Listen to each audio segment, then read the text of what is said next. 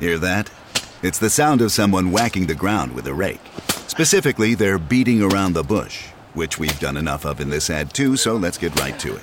The new Moneymaker scratch-off from the Ohio Lottery doesn't beat around the bush. Money Maker. Play the game and you could win money, up to $2 million. With more than $88 million in prizes, ranging from $50 to $500, Moneymaker cuts right to the cash. Lottery players are subject to Ohio laws and commission regulations. Play responsibly.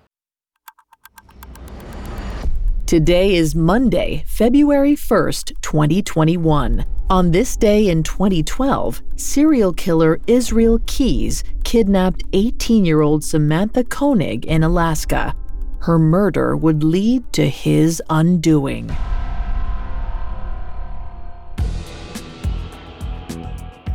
Welcome to Today in True Crime, a Spotify original from Parcast. Today we're covering prolific serial killer Israel Keyes and the victims he took.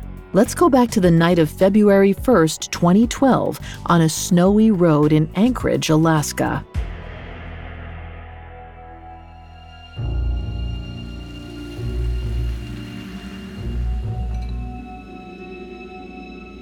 "18-year-old Samantha Koenig was finishing up her shift at Common Grounds, the little coffee stand where she worked. It was a bright blue shack with a drive-up window that mostly served morning commuters. Though on wintry nights like this, plenty of people stopped by for hot chocolates. Around 8 p.m., a man walked up to the window and knocked. He was covered head to toe, including a ski mask, but that wasn't uncommon when it was this cold out. Samantha opened the window to take the man's order. Instead, footage later obtained from security cameras showed her jumping back, arms raised, as though someone had pulled a gun on her. Investigators later believed the man in black told her to turn off the lights. She was quick to comply. After that, the shack went dark, save for the ambient light filtered in through the window. The light cut out for a moment as the assailant jumped through the window and inside the coffee shack. Seemingly at gunpoint, the man held Samantha close and escorted her out of the shack. The pair trudged through the snow and across the street, where a pickup truck was waiting. Meanwhile, Samantha's family waited for their daughter to return home. Their worry grew when she failed to return their texts and phone calls. Several hours later, Samantha's boyfriend received a text from her phone stating that she was going away for a while, that she needed a break. This was completely out of character. To Samantha's family, it confirmed that something terrible happened to their daughter.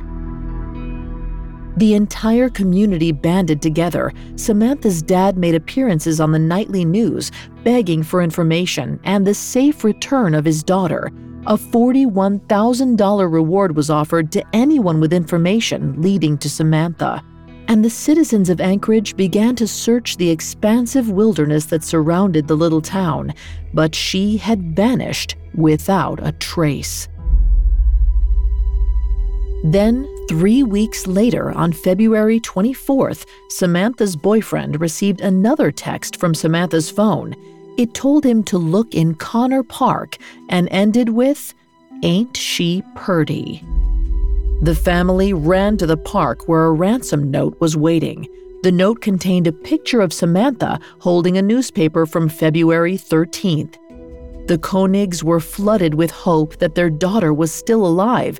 It also demanded that $30,000 be deposited into Samantha's account before she was released. Over the next week, Samantha's dad made deposits into the account. 3 debit transactions showed that the kidnapper was in the Southwest, moving through Arizona, New Mexico, and Texas. But Samantha's captor made a crucial error. During one of these transactions, his car was visible on CCTV footage, leading to his capture in mid-March in Lufkin, Texas. When police approached the assailant, they asked for his ID. His name was Israel Keyes. He had no priors. He wasn't on police radar at all. But he soon proved himself to be one of the most organized and meticulous killers law enforcement had ever seen. Coming up, the prolific killing career of Israel Keyes. Hi, it's Vanessa from Parcast. They say there's someone for everyone. A soul to share your secrets with, a companion to grow old with, a conspirator to commit crimes with. Starting this February on Spotify, learn about the lethal and legendary lovers who fought the law in the Parcast limited series Criminal Couples. If you've ever referred to your best friend or beloved as your partner in crime, this exclusive series is for you. Beginning February 1st, join me for a collection of unlawful love stories from shows across the Parcast network. Discover the extreme beliefs of cult leaders Tony and Susan Alamo, enter Fred and Rose West's real-life house of horrors, and experience the madness and motives of the San Francisco witch killers. Fall for the most famous and feared pairs in history in the Spotify original from Parcast, Criminal Couples. Enjoy 2-part episodes every Monday starting February 1st. Follow Criminal Couples free and exclusively on Spotify. Now back to the story. On March 13th, 2012, Israel Keyes was arrested in Lufkin, Texas, in connection to the disappearance of Samantha Koenig. Police were desperate to find Samantha, but Keyes told them they were too late. He'd killed her the day after abducting her, then left with his family for a 2-week Caribbean vacation. Meanwhile, her body was left out in the shed. He'd taken the ransom note picture of her when he returned on the 24th. The picture has never been publicly released, but it's unclear how he got the photo of her holding a February 13th newspaper. She may have already been dead in the photo. He disposed of her body 35 miles north of Anchorage in a frozen lake where he often went fishing. He brought pieces of her body up in a cooler, dumped them through the ice, then fished to keep up appearances. It took 3 trips to dispose of Samantha entirely. It was sickening. It also made police realize that they weren't dealing with a first-time murderer.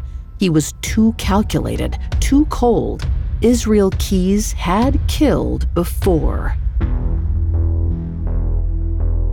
During hours of conversations with Keyes, he admitted to killing 2 more individuals. He also alluded to other murders he'd committed since 2001. Not only was his portfolio robust, he'd killed in multiple states across the country.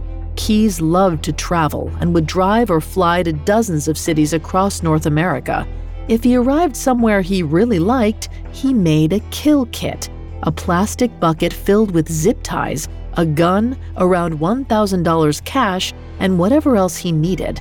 Then he buried it months in advance before secretly driving back to that city and finding a victim. This allowed him to move under the radar. Police were understandably shocked, but unfortunately, before they could get more definitive answers out of Keyes, he died of suicide in his prison cell. He left a trail of unidentified victims in his wake. Police had only vague information on Keyes' victims. All they had to go on were hours of recorded interviews with the killer.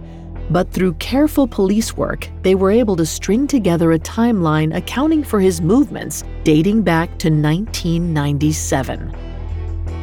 By August 2013, police believed they were searching for 7 or 8 additional victims. This would bring Israel's total count up to 11 kills. They arrived at this number based on their conversations with Keyes, but also because of drawings they found in his cell.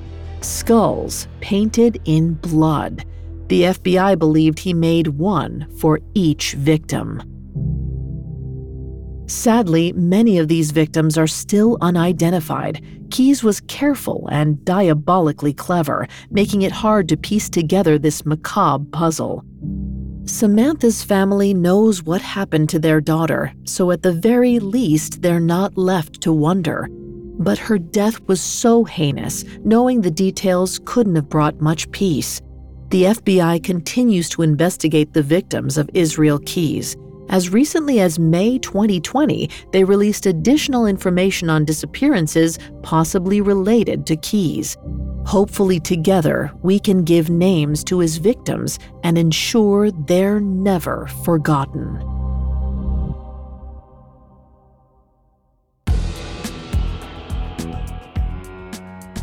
Thanks for listening to Today in True Crime. I'm Vanessa Richardson. For more stories like this, check out my other Spotify original from Parcast, Serial Killers. Today in True Crime is a Spotify original from Parcast. You can find more episodes of Today in True Crime and all other Spotify originals from Parcast for free on Spotify. We'll be back with a brand new episode tomorrow in True Crime.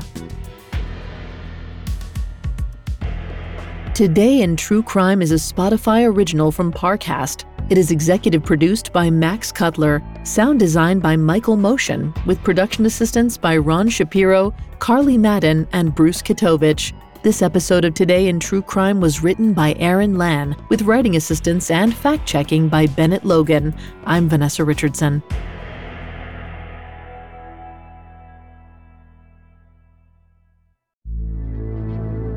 Hi, it's Vanessa again. Before you go, don't forget to check out the new Parcast limited series, Criminal Couples.